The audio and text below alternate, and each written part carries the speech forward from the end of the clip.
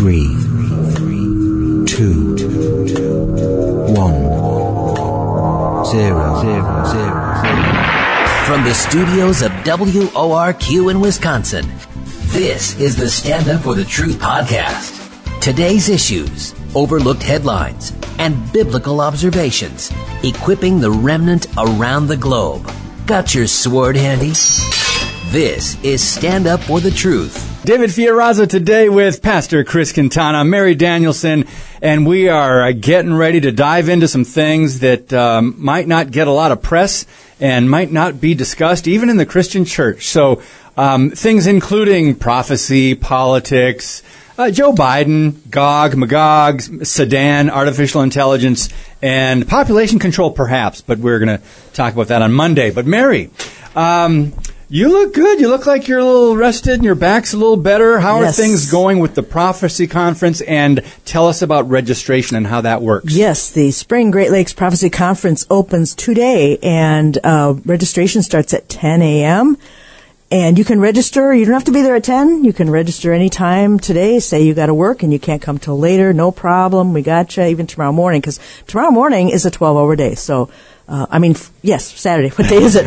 Today's Friday. Yes, today's Friday. So Saturday is a huge part of the conference. Saturday is the long day. So you can register at the door over there in Appleton, and we are really excited. And our guest today, he is kicking off the conference. The first session is at 1 o'clock. 1 o'clock today, Pastor Chris Quintana. Mm-hmm. That's a lot of pressure. Yeah, absolutely. Open it up, and you're going to close it Sunday morning. Yeah. Wait, I'm up first? Yeah. Just kidding.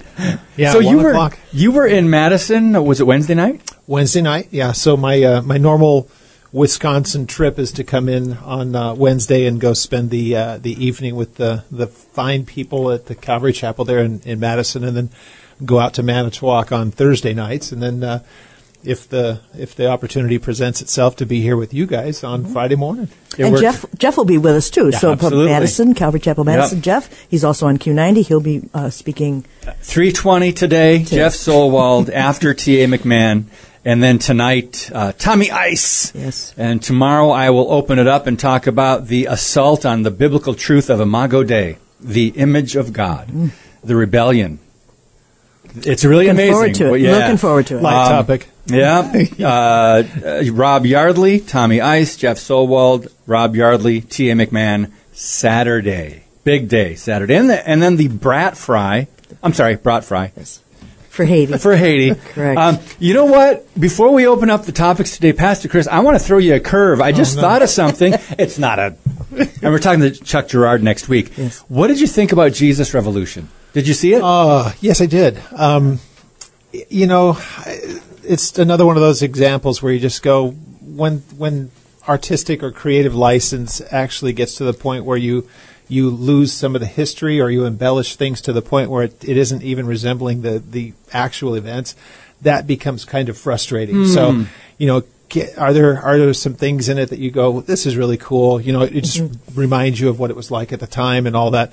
I came into the movement later than everyone else that's in the movie, but I know a lot of the people who were there, and I've asked questions. And then so watching the movie, it's like, that's not how that went. That's not how that went. And then, you become a critic, and it's, if people don't know the history, they're not going to be so tripped up by the inaccuracies in it. So, you know a lot of people that were there, and you know a lot of things, like Mary probably does too, and some pastors that understand what was happening. There are some things about Pastor Chuck.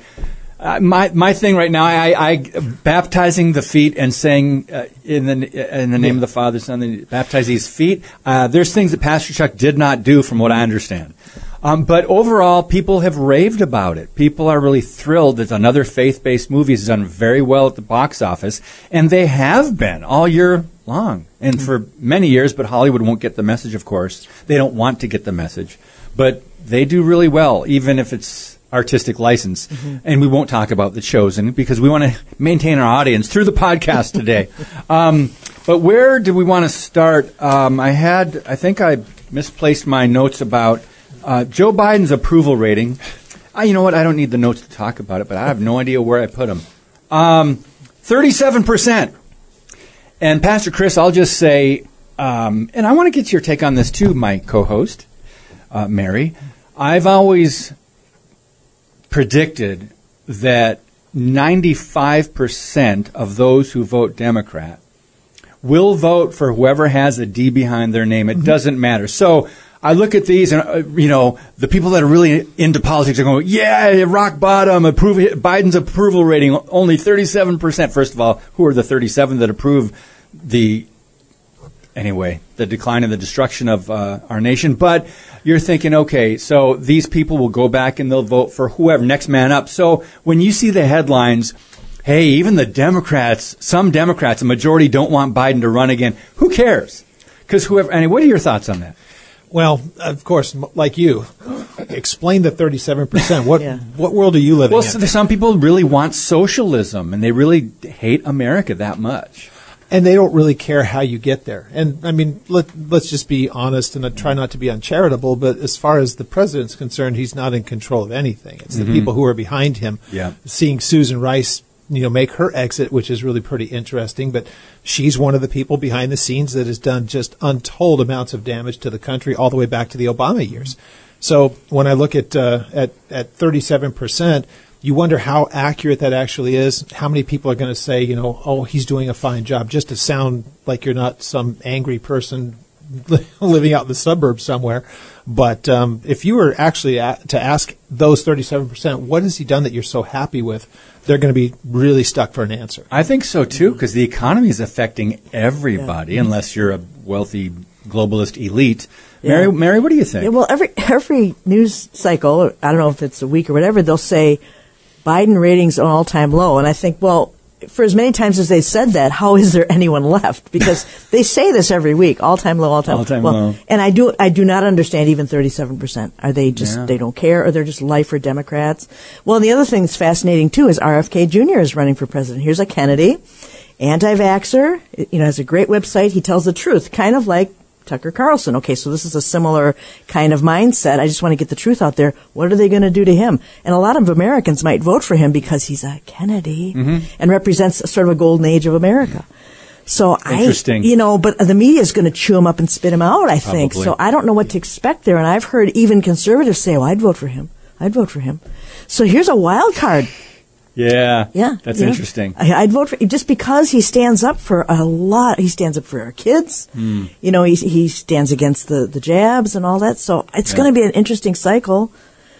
Yeah, it'll be fascinating. And we don't want to get all into politics, but we have to talk about these things because whoever is elected, in Biden's case, the people behind him pulling the strings or up above pulling the strings, they are implementing policy through executive order, through however they can do, and their party, if they have the majority, whatever happens there. So elections have major consequences, and I think we've got to, that's fun to talk about and speculate, but we've really got to get back to the local level because we've lost our schools, a lot of control locally. So I think that's a big push, the local level. You don't have to worry about as much in Texas, but I've seen some headlines in Texas. I just saw one this morning where they're encouraging kids in schools to chat with really strangers, and the parents don't need to know about this if they're confused about gender. I'm going, who's in Texas anywhere? Who thought this is a good idea? This is the problem that you'll find in every state. It's just easier to identify in a red state. But when you get into the large cities, and especially the inner cities of the large cities, so take your pick, whether it's Dallas or Houston or San Antonio, whichever, and especially if it's a college town, that's always dominated by the academia that's there and the businesses that support the colleges and all the rest of it. So we all know how the professors, we all know how the administrations are politically, and we know that they're indoctrinating the kids that go there. So that part of the city is going to be completely blue from top to bottom. So Austin, any of the rest of them. It's when you get out into the counties that's where it becomes red state.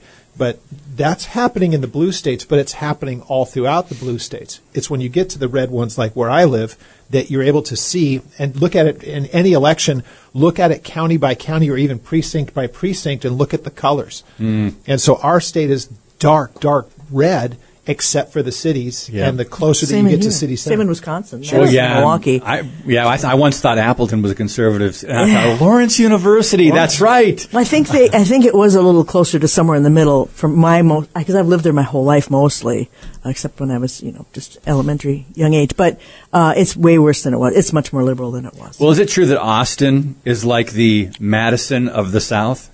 It's the San Francisco of Texas. Okay. Is what it is. Yeah. It's just Yeah. that kind of crazy. Yeah. The stuff that you say, or that they say and that they implement as far as public policy, you just have to ask yourself, given the empirical evidence of everywhere that this has been tried for decades, what on earth makes you think that you're going to make it work there? And it's a miserable place to be unless you're just given over to the leftist view of things, you're going to hate life there. Yeah, big cities. I mean, in every state around the country, and that's pretty much what we find. The same thing, demographic-wise. So let's transition now to what we wanted to talk about. One of the fascinating articles you've found by Mark Hitchcock, Mary, on Ezekiel 38, talking about Sudan and the Gog coalition. Mm-hmm. So why is this important? And open this up for us. All right. Well, when this happened about a week ago or so, about Sudan, I thought, okay, there's something more here everything has something more than we think. And we don't always know. We're just seeing the top of the iceberg. But Mark Hitchcock wrote an article, Sudan and the Gog Coalition. I mean, Sudan is in absolute disarray right now. And he says the chilling end times implications of Sudan's descent into chaos. And he opens it up by saying over 2,500 years ago, the Jewish prophet Ezekiel listed the nations that will conspire to attack Israel in the end times under the leadership of Gog. And he says, which probably means darkness. And you can read Ezekiel 38, but then he says the alliance will be commanded by Russia, Rosh and Magog, joined by Iran, Turkey, Tubal, Togarmah, and Gomer. And these nations represent the northern arm of the alliance, and they have been forging close ties, which they absolutely have. And Russia is the king of the north. But there's also a southern division of the Gog coalition. It includes Ethiopia and Put. And Mark says this. He says, ancient Put is modern Libya, the nation to the west of Egypt. Russia is deeply enmeshed in Libya today, interesting, in a variety of capacities. Another member of the coalition is just translated as Ethiopia, which is noted by the Hebrew word Cush. In Ezekiel's day, Cush was the land south of Egypt. Today, it is modern Sudan. So that's what Mark believes that is going on there. We're talking about not necessarily looking at today's boundaries, okay? Mm-hmm. And then he says Russia, okay, he explains what he believes is going on. Russia is lurking behind the chaos in Sudan, and this is exactly what we should expect in light of Ezekiel. He says there are two military factions. They're wrestling for control over the city and over the country's lucrative mineral resources, especially gold. Chris, what do you think about what's going on? And also, here's another really important part of this. He says, while the two battling factions are headed by rival Sudanese generals, there's another player that's been lurking around the shadows, a foreign country that has long had its eye on securing a port on Sudan's Red Sea coast, Russia. Chris, what do you think about all this stuff? Whenever you read this kind of thing, and it's the way that geopolitics has been working for probably the last 20 years, but as we all know, that chaos just loves that kind of a vacuum. Mm-hmm. And so what you find is that country after country after country, when it begins to fail and fall apart, you have the vultures of our world kind of descend upon it. Mm-hmm. Russia and China in particular in the current context. So they begin to plunder the resources, right, or they make some kind of alliance. If we'll help you out with this, if you give us access to that. Look at what they did in Afghanistan. Yeah. And so all the rare earth minerals. Here, basically, we're saying we're going to go to everything electric, and yet we're going to have to go to China to buy it. So you're either the people in our administration are either profoundly stupid, or they're frankly so beholden to those people. Frankly, China knows where the bodies are buried when it comes to the Bidens. So if we could just be honest. Mm-hmm. And same goes with Russia and Ukraine and all the rest of those places. Their fingerprints are all over it. So, of course, we'll be doing the bidding of theirs in kind of more the clandestine way. But the idea that Sudan is in a place of absolute turmoil, and the people that we're seeing going in trying to feed that or to take that vacuum, wait until we find out just who's been involved with the biolab there. Yes. That's another whole thing here, the biolab that is being seized by... Yeah. Well, they're saying it's Russians who have seized the biolab there. And also, this article also says Russia's intervention in Sudan is mainly through the Wagner Group, which is a Russian military organization mainly drawn from Russian prisons. They're the main Russian force in play in both Libya and Sudan. I mean, all these things happen. We have trouble keeping up with what's going on, okay? And all these things are just coming in wave after wave that you can hardly keep up with. Well, Mark Hitchcock writes, Russia is lurking behind the chaos in Sudan. And it's exactly what we should expect in light of Ezekiel 38. But Sudan, they've been under basically civil war for as long as I can remember. I mean, it's really sad. And you think about the people there that are the innocent people and the Christians there that are getting slaughtered, and it happens, and we've got to pray for them. But, man, it just doesn't seem like our media won't report on it fairly. And I don't know. Yeah. Well, here's one other thing here, too. This is kind of a big deal. Al Jazeera ran an article on April 17th headlined, Russian Mercenaries in Sudan. What is the Wagner Group's role? Subheadline explained, the Russian mercenary group has been accused of plundering Sudan's gold resources to bankroll operations in Ukraine. So, yeah, they get their hand in everything. And then it says, here's another headline, BRICS nations buying massive amount of gold ahead of plan to dethrone U.S. dollar. Oh, the plot thickens. According to an article from the Daily HODL, H-O-D-L, China, which corporate media keeps telling us is broke, has added 102 tons of gold to its stockpiles since the start of the year. Tons of gold. They want to have a BRICS, which is a Brazil, Russia, India, China, and South Africa. This is a economic model, and they want to dethrone the dollar. They want a gold-backed, so that the world will say, "Oh, look, U.S. fiat currency is garbage. Let's have a gold-backed currency to offer the world." So, wow, it's just, tentacles of this are just mind-blowing.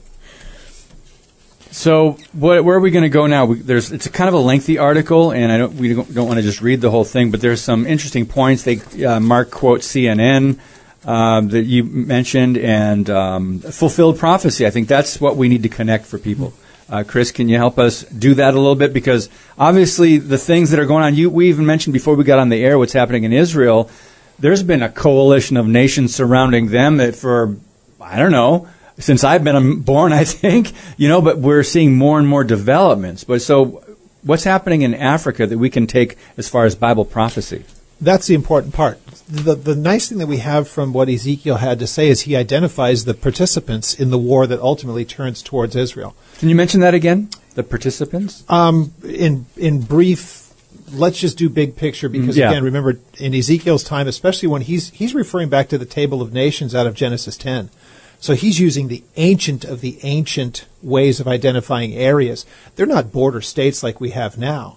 Okay. So they're geographical areas that he's describing. Good so point. If you think about Israel and start to think to the north and to the east, that's the major players are mentioned there, and then you have the northern portion of Africa except for Egypt. That's who's mentioned as those who will coalesce. And the only thing that you have that really unites them, since it's not continent, it's not language, it's not even ethnicity, Islam really is the one galvanizing element that's there. So the important thing to remember is that without Ezekiel 36 and 37, Israel being made a nation again and coming back into the land, you don't have a reason for 38 and 39 to happen. They don't have anything to go after if Israel's not back in the land. They were displaced for 1900 years. So since Ezekiel puts all of that information there of who it will ultimately be, it's always just been a matter of time. Well, when will you actually see the participants begin to galvanize and become coalesced, ready to do what they're doing?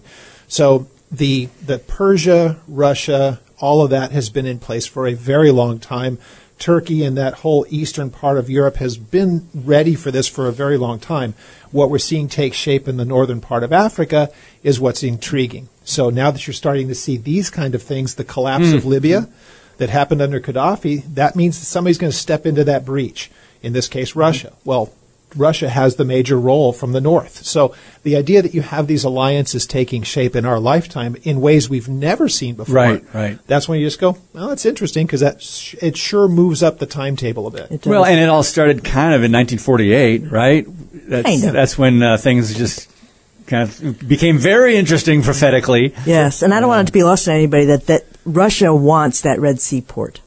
That is what they are really after, and they're willing to do anything to get that. And I think they're very close to having that. And they want the natural resources of oil and natural gas that now have been exploited by Israel for the first time in their history, and lots of it. Mm-hmm.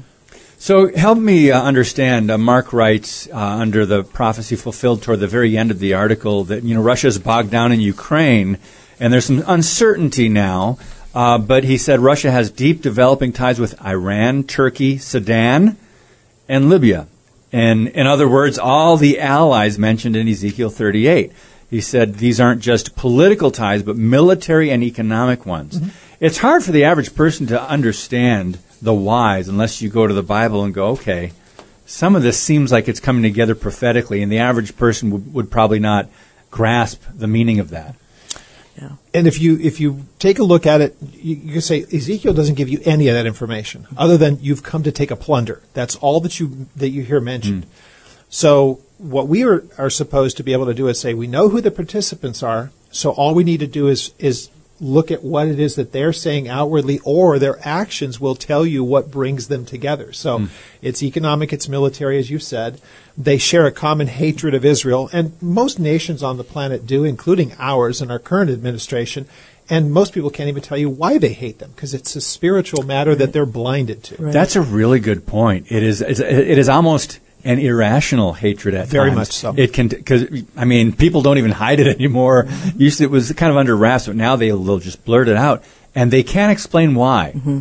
They can't defend. Oftentimes, we talked about this a little bit before in another topic, but people on the left or people with that mindset, maybe the reprobate mind, can't defend their positions. Mm-hmm. And in this case, the hatred of Israel, right. and not supporting Israel as a nation, right. And the desire to understand what's going on in the Middle East. Because when I got saved, I would look at that and my head would explode. Look at what? At what's going on in the Middle East in general, and has been for decades. I would look at that as a young adult and go, I can't even begin to grasp it. But then I opened my Bible.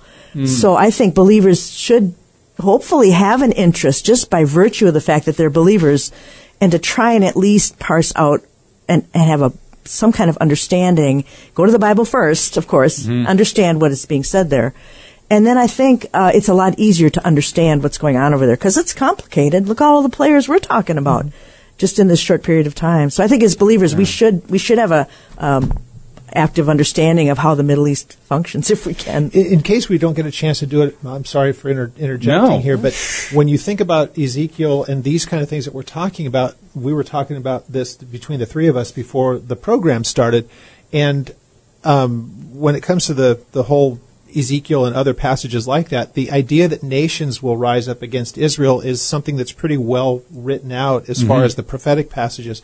What you don't hear much as far as the scriptures are concerned, and it's never addressed that I can think of in the most direct sense, is all the internal strife and trouble that is presenting a downward pressure on the government in Israel from within its own people. And that's my topic for when the opening of the conference is what's happening internally in their own politics, plus the Orthodox, the religious, are starting to talk about things they've never spoken of before. They're revealing of the Messiah. They're reading the prophets. These kind of things are mind-blowing that this is taking place. So all throughout, I'll show some pictures of it, but all throughout the country, there are pictures of a particular rabbi who's been dead almost 30 years. His name was Menachem Schneerson. And they believed he was the Messiah at the time that he was alive. They still believe many of the devoted followers of his, which are more now than since he died, oddly enough, believe that he'll be resurrected. And there's posters everywhere throughout Israel. Did he live in New York, or did he live? New York. Okay, yeah. He had a lot. I remember reading about him and actually kind of following in that, and then he died, and I thought, okay, now what? Well, I have a video from my phone that we're driving through Tel Aviv when everybody said that they're on the brink of civil war. I'm just driving down the freeway. There's no protest. There's no smoke ascending up from all the burning buildings like we do here.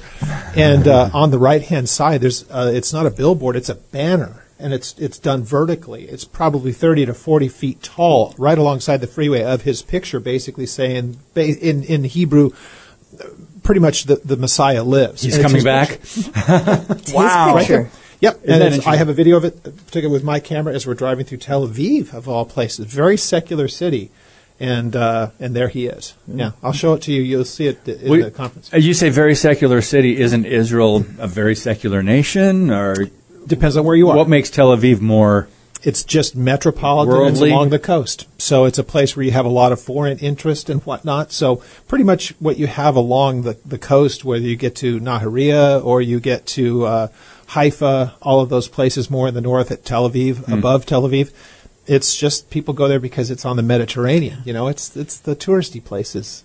So let's talk a little bit more about the internal impact of what's going on in Israel with, we haven't mentioned Benjamin Netanyahu. I know we've just got 5 minutes left in this segment, but I think it's important to, since we're talking about that and you brought it up, but I don't want to take away any of your thunder from your presentation if you're going to go there. But it's fascinating to us because they don't have the same elections as we do or the type of system as we do. And there's all this strife, it seems. But there are some parallels. I don't remember when we've talked about this last, Mayor, the parallels with America and Israel regarding the coalition against Netanyahu is similar to the coalition against Trump in America. So what's your take on what's happening there, and what do you think, where is this going to go? How is this meaningful? Well, let's just put it this way. When he was able to put together his coalition, and I'll be going into the parties that joined him to get to his 62, they're all Orthodox. So there's Likud and 5 other parties, all of which are Orthodox. So if we were just sitting around a table the day that was announced and we were just kicking it around, Bibi is mentioned or is now part of his coalition is all Orthodox. What do you think will happen? Well, there's going to be spiritual strife in the country because now the government is being run by the crazy people, right? That would be that's like if the Freedom Caucus and all of the Christians ended up getting a very heavy-handed majority in the Congress. Can you imagine the whining of the left? Oh, my goodness. It would be insane, especially when they start to talk about the reforms that they would want to do. Bibi sees that his new government is a prophetic biblical mandate. He's said as much. So at the same time that he is speaking in those terms, the Orthodox are saying we're having currently discussions with the Messiah, and he'll be revealed soon. And they mentioned because the Ezekiel war is coming. The rabbis are saying this. That's fascinating. It is. It's insane because it's something that they've never discussed before openly.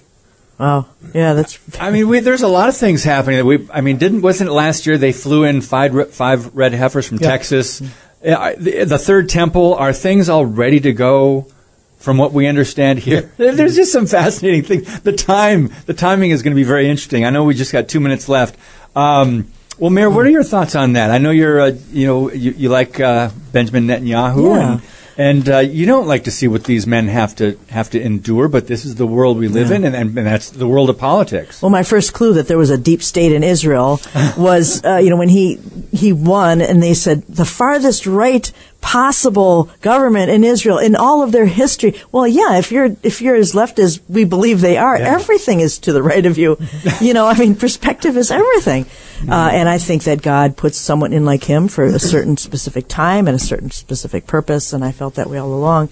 It's too bad that the judiciary has just so much power, and it almost doesn't even matter who they elect anymore because that Supreme Court, this is the rub. They want to be able to keep that Supreme Court influenced by other nations. They want to keep that, and Bibi's saying, no, we need to have the legislature making the rules. And there was only 4 proposed amendments to the judiciary. Only 4. And it was enough to just make the whole country go bonkers, but they were going to do it anyway. Wow. All right, we are going to shift gears. We're taking a break, and when we come back, we are going to be talking about artificial intelligence in a way that you may not have heard it talked about before, because the subject is AI lawyers and what we need to know. So basically, a new released AI chatbot passed the universal bar exam for lawyer and impressive scores, it says. What does this mean for us? Are they going to actually be able to implement this in courtrooms and in cases and in law firms? Fascinating article we're going to talk about when we come back. And this was in the News Bites, if you want to get those, at Calvary Chapel, ccappleton.org, with Chris Quintana, Mary Danielson. So much more to come on Stand Up for the Truth. Keep it right here.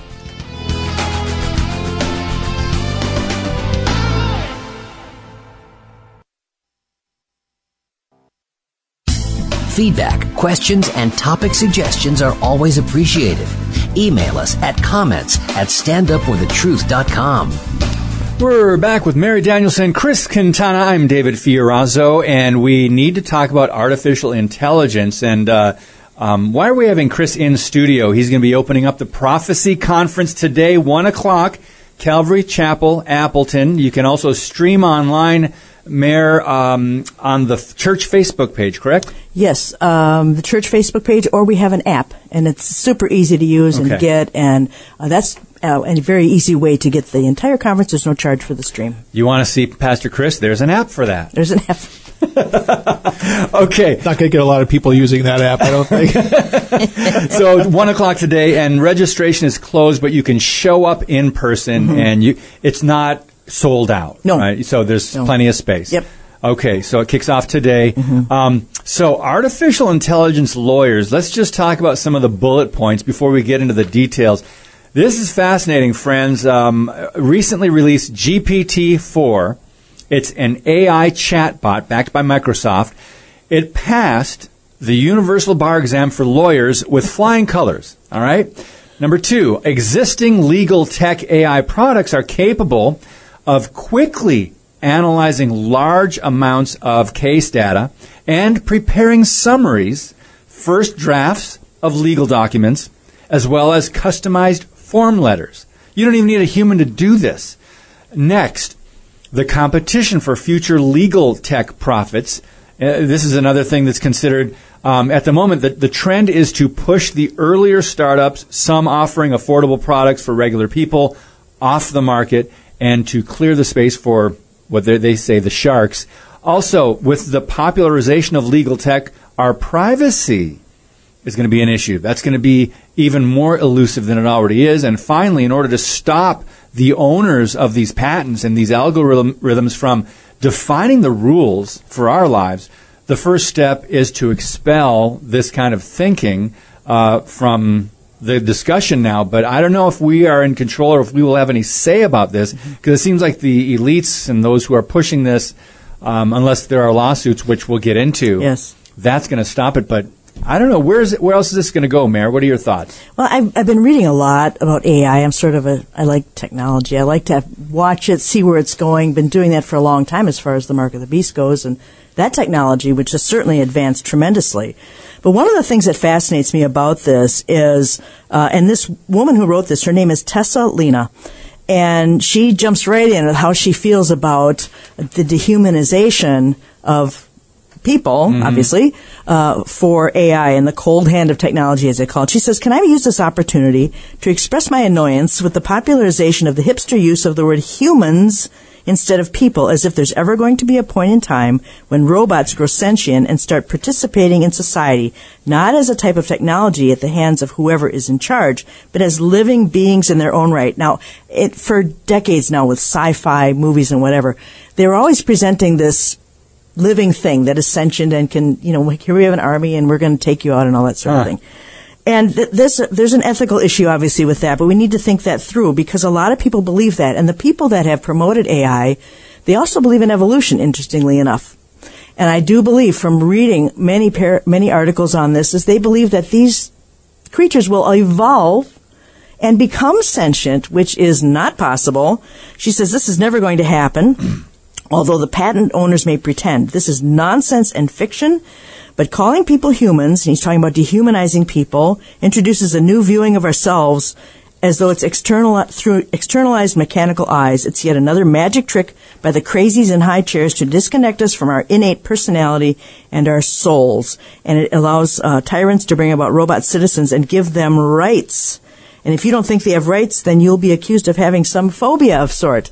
So it's a very interesting Pandora's box of people who think that they're going to take over, but they have to have a soul. They have to have a soul and spirit. So I just want to get that over with out of the gate, because a lot of people believe they can become sentient. Well, that is not true. Pastor Chris, a lot of people are still hearing us talk about this, and they're still thinking that's science fiction. That's Hollywood movies. And in their own words, the AI passing the bar exam, we did no specific training for these exams. Exams were sourced from publicly available materials. Exam questions included multiple choice and free response questions. And the AI got in the top 10%. Yeah. What's up with so that? what are your thoughts on this, and where could this go? What do you see as far as dangers? And we'll get into some scores, which is very interesting in a minute. We need to recognize that anything that AI could produce is either going to be stuff that's just simple black and white, like law. If it doesn't have any opinion to it, it's not going to be that difficult for it to create something like this, because it's either black or it's white. So give it that kind of an option, and of course it's going to do really well with the bar exam. Where I see this as being just really insidious is if you give it a topic, because again, it's only going to go by what's in available information, and most everything that's in print is going to be slanted left in the total of things. But the one thing that AI can do is it can make an argument without emotion. So most people that you'll read, say from the left or from the right, in their writing you can't get away from the emotion that they might have, because they detest what's being done on the other side. Yeah. AI doesn't care about emotion. It's only going to take what's available, formulate an opinion, and be able to express that opinion without emotion. So you're going to take something that most people many people would maybe read something from the emotional side of it and just tune out, because it's like, okay, now it's personal with you. With AI, it's not personal, it's not emotional. So it'll make the leftist cause sound really, really plausible and good, because it's only going to take what it gets without the emotion. That's interesting that you say that, and part of me thinks, okay, at some point, what's programmed comes out, but in this case, apparently that was not programmed. They just take the available information. Yeah. But I did hear, was it one of these things with GPT-4 or something, someone did a test and asked them questions about Barack Obama versus President Trump, Donald Trump. And the Obama was just glowing and raving, and the Trump was very negative and critical.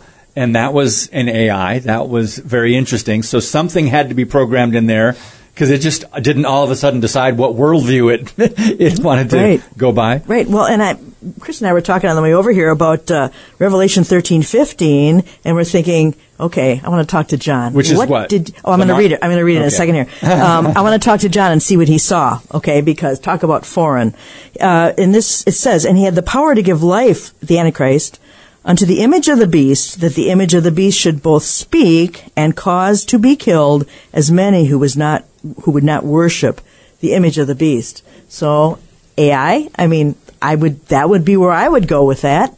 And so I'm fascinated. At what point does the technology outrun Revelation too? So how close are we with something that simple? And we've wanted to see what that meant for a long time. And when I read articles like this, that's what I think of as Revelation 13, that there will be something that will come to life, and it'll speak, and it'll give decrees that people should be killed. So to me, that's kind of the end game of all this. And we need to remember one other part of this too. It's going to take whatever information is available, but whenever you program it or tell it what you want, you also have your finger on the scale, because you can say, don't say anything or don't include anything that could be good or bad from the position that we really ultimately want you to produce.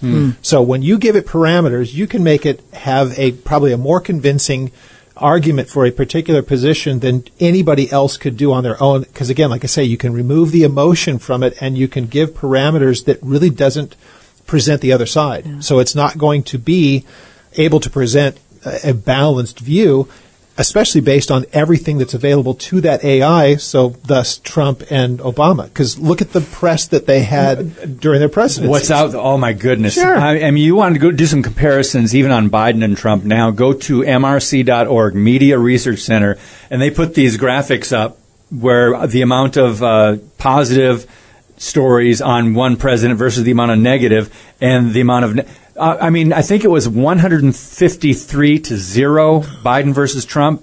So Biden got all the positive press, Trump got all the, So I want to get back to something she said, though, in this article, my favorite bit. Cybersecurity researchers have also expressed concern that generative AI could allow bad actors, even governments, to produce far more disinformation than before.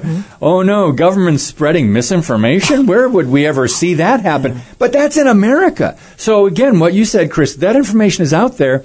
what was censored or shut down as misinformation, whether it was about COVID or the vaccine or about Trump or about the Biden crime family, whatever misinformation was not allowed to be Hunter's laptop, not allowed to be talked about, off limits. Though that the AI would say, okay, well, look at the media reports on this. That would be misinformation then. Mm-hmm. So bad actors, even governments, to produce more disinformation, basically propaganda. Yeah. Yeah, and you can do deep fakes, and this has been around a while too. You can actually present someone, and you can't tell that that's not them saying whatever it is you want them to say. You can present somebody, you can have a deep fake of Trump or whoever's running for president and say, well, look what they said. You can't vote for him. The guy's crazy. And it wasn't him at all. It's very dangerous territory that we're in. And you have to ask yourself, when you really read the passages that talk about the things that the Antichrist will be able to do in the world that will exist at that time, how do you manipulate and control so many people seemingly willingly? Well, if you can convince them of things that are not even reality, independent of the intervention that would happen by the agency of the Holy Spirit to the believer, you're going to believe whatever's put there. Mm-hmm. So that's not going to be a very difficult thing. And here's what's weird. If we couldn't have had this discussion 10 or 15 years ago because it wasn't really in place. Now we're talking about things that back then you would have thought, okay, it's plausible. That was in a sci-fi movie. Yeah. Wow. And now it's happening. Kind of like when we were growing up, I'm dating ourselves, the Jetsons. Remember? George Jetson would see that you answer the door, you could just put up a video screen and then you can see the person outside your door. Ring and all these doorbell, security systems. You can see the person, and you don't even have to be home. Yeah. You can watch it from somewhere else. You can see outside your door. That's the Jetsons. Anyway, well, just really quick. See, you're thinking of more the butterflies and fluffy bunnies. I was saying it's more like the Terminator movies. It's kind of more what it felt like. Unicorns and butterflies. Yeah. All right. Before we get into another possible conspiracy theory, if we have time, regarding maybe AI population control and really the actual dwindling population of America and how it's happening. We're going to touch on that, I think, and there's an article that I'm going to pick up on Monday. In this article on the AI that we were talking about, do not pay. That was an interesting part of this. It was software designed to help people write effective responses and letters to fight unjustly issued tickets, cancel subscriptions, and so on. And they started receiving significant investor funding. And January of this year, the company announced that their AI would act as an informal attorney in court, helping their client fight a speeding ticket. So what happened was apparently the guy just put this out. Good morning. His name is Joshua Browder. Bad news. After receiving threats from the state bar prosecutors, it seems likely they will put me in jail for 6 months if I follow through with bringing a robot lawyer into a physical courtroom. Do not pay is postponing our court case and sticking to consumer rights. So it's interesting. They were trying to do that, and I'm sure it's going to happen somehow. We'll find out how this works. But the company was sued for, quote, practicing law without a license. Well, and it's interesting because what they had, they were having the robot actually speak through a phone to the person in court, to the defendant. Almost like you had an earpiece. Like an earpiece. So instead of addressing the court, the program, which would run on a smartphone, would supply appropriate responses through an earpiece to the defendant, who can use them in the courtroom. So yeah, my lawyer is in my earpiece, this little AI guy, and that's cheating. That's cheating. Well, before we were on the program, we were discussing this, and I had said I wouldn't be surprised if Merrick Garland is a robot, and you can't prove me wrong. I've watched his eye twitch when he talks. I'm wondering. So there's a little short. There's a short in there causing that twitch. Yeah, there's a spark too, because I'm just saying. Okay. Well, and here's how the article ends, because... Do you see that spark when Biden speaks, though? Is there a twitch or a spark? I see it more the eye that looks like a light going off and on. It kind of flickers. Wasn't that a movie, Short Circuit? With a little robot. Wasn't that a movie in the 80s, Short Circuit? That's right. Oh my gosh. Goodness. Well, she opens up the article talking about, what is the nature of humanity? what is the nature of humans? And this is how it closes. She says, remember the question I asked in the beginning. What is the point of our time on earth, and what are we doing with our civilization if our lives are so mechanical that even a dumb, fast calculator, Texas Instruments, can do our intellectual work more efficiently than we do? What is our work? And so that is an important question. And then she says, I think the existential role of the horrible Great Reset is to make that algorithmic poison so big, so obvious to our eyes that we can't be in denial anymore, and we have to rebel against the abuse of our souls, because we're more than a collection of formulas. We are more than algorithms. Oh, Lord, help us. To wrap up this article, I love what we've been talking about, and I first heard it from John Haller. What's happening gradually, then suddenly. So what's happening, like I think of Antonio Gramsci when his prison notebooks kind of gave marching orders to the Marxists to take down America by trying to eradicate the wall of Christianity, right? The Judeo-Christian worldview in America. How do you do that? And his goal was to send minions into a long progressive march through the major institutions in America to break down this religion, the Christianity in America over the decades, over the generations, and they have had tremendous success. So it happened gradually. They got into the universities, academia, public schools. They got into government, corporations, right? Gradually, then suddenly. So if you're living in the last 5 or 10 years, you're thinking, wow, where did all this come from? Mm-hmm. It was gradual, decade by decade. They as Curtis Bowers, grinding America down. But before I get into my conspiracy theory on how they want to depopulate America, you were laughing about something, Chris. Did someone plug in your name into this Yes. artificial intelligence? So what do they think of you? Well, Crash decided to come in and put this in front of me. And so he asked the question, is Pastor Chris Quintana a reliable source for Bible teaching? And the AI had this to say, I do not have enough information about that person to help with your request. I'm a large language model, and I am able to communicate and generate human-like text in response to wide. Basically, I don't even know who that guy is. So that's a good thing. You're on the radar. You're not on the radar yet. Yeah, well, so that's I had to try something. What did AI say to this? Oh, this is write a short poem. I don't know. This is me writing or reading it for the first time. Is this even a wise thing for me to do? Yeah, I don't know. Just try it. Okay. Live radio, ladies and gentlemen. This is a live podcast. I'm terrified of this. You were hearing it for the first time. Write a short poem for my friend Pastor Chris Quintana. View other drafts. Sure. Here's a short poem for your friend Pastor Chris Quintana. So, Pastor Chris, a man of God who speaks the truth with wisdom, grace, and leads his flock, a man of faith. He is a light in darkness of this world. He is a friend, a guide, a mentor, always there to lend a helping hand. He is a blessing to all who know him, a true man of God.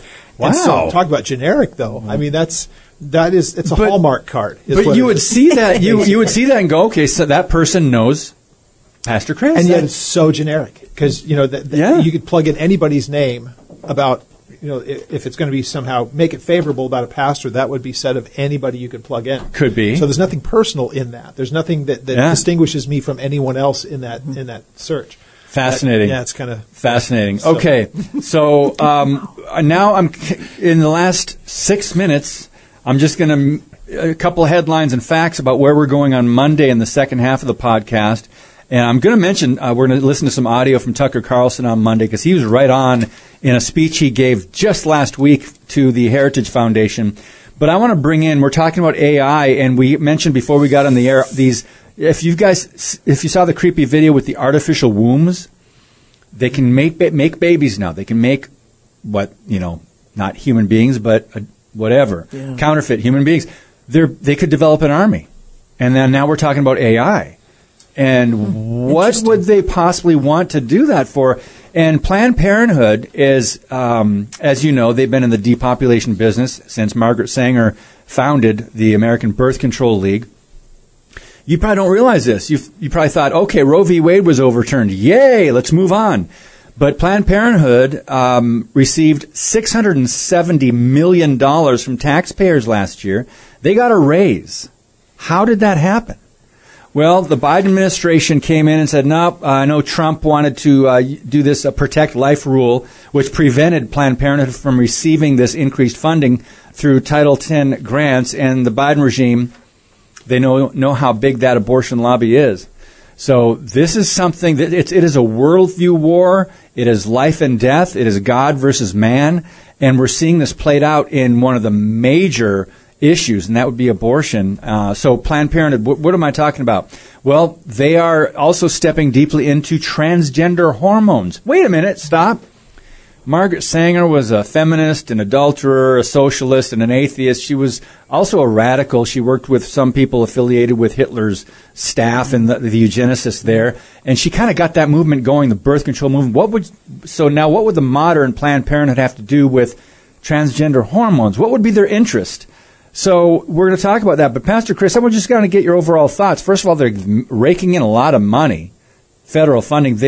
I think they're worth over $2.7 billion in total assets, but they get over $500 million from taxpayers to do really what we consider murder, the eliminating human lives in mothers' wombs. And it is a tragedy that this is going on, and we don't hear much about it at all. So when it comes to the hormones, though, transgender hormones, what could be the connection with all this we're talking about?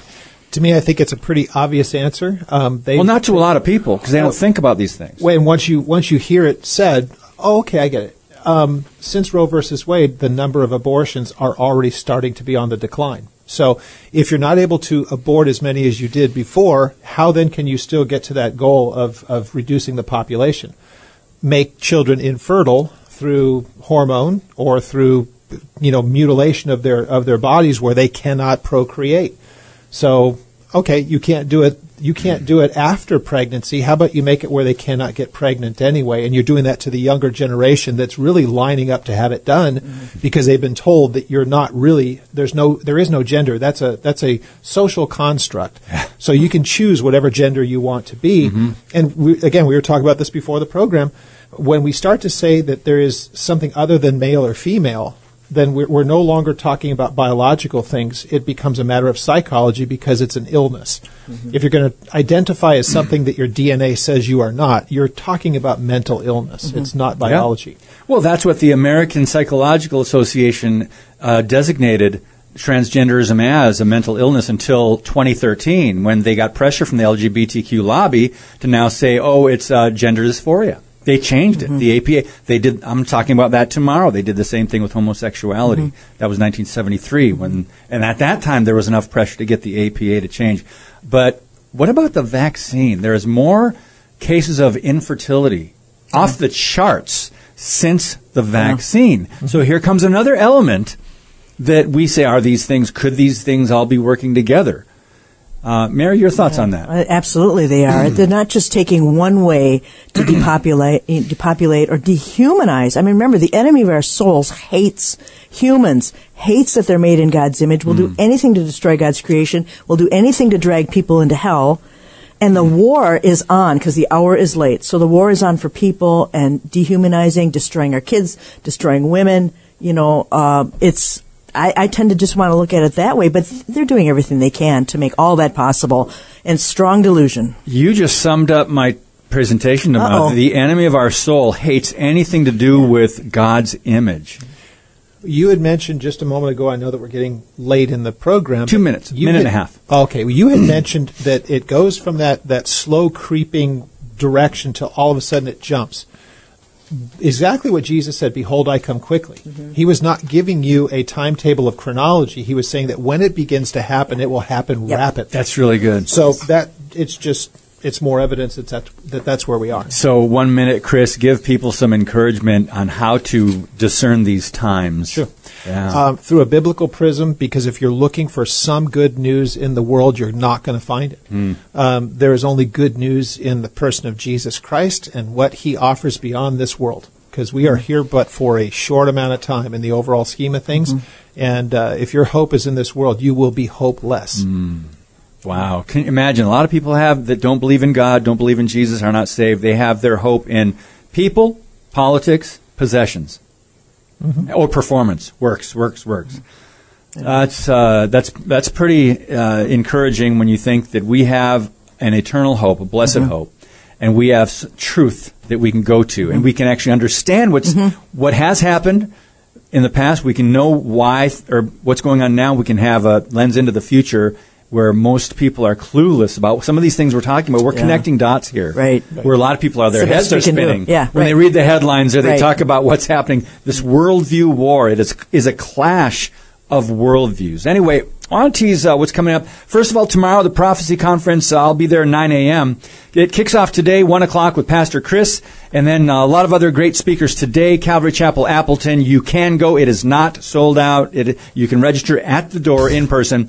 Monday, Dr. Tim Murphy's got a book out called The Christ Cure, 10 Biblical Ways to Heal from Trauma. Tuesday, Dr. Ingrid Skopp. She's the Vice President and Director of Medical Affairs with the Charlotte Lozier Institute. We're going to talk about the abortion pill and so many other things. I think we're going to keep that theme on Tuesday, Mayor. And then Trevor Loudon, Wednesday. Thursday, Chuck Girard, rock and roll preacher. That's the book. Yep. Chuck Girard, classic. We'll talk about the Jesus Revolution a little bit more. And Friday, another troublemaker for the kingdom, John Leffler. So what a week. What a loaded week to kick off May with. But guys, thank you so much. Pastor Chris, great having you in studio again. God bless you, friends. And as always, keep speaking the truth about things that matter.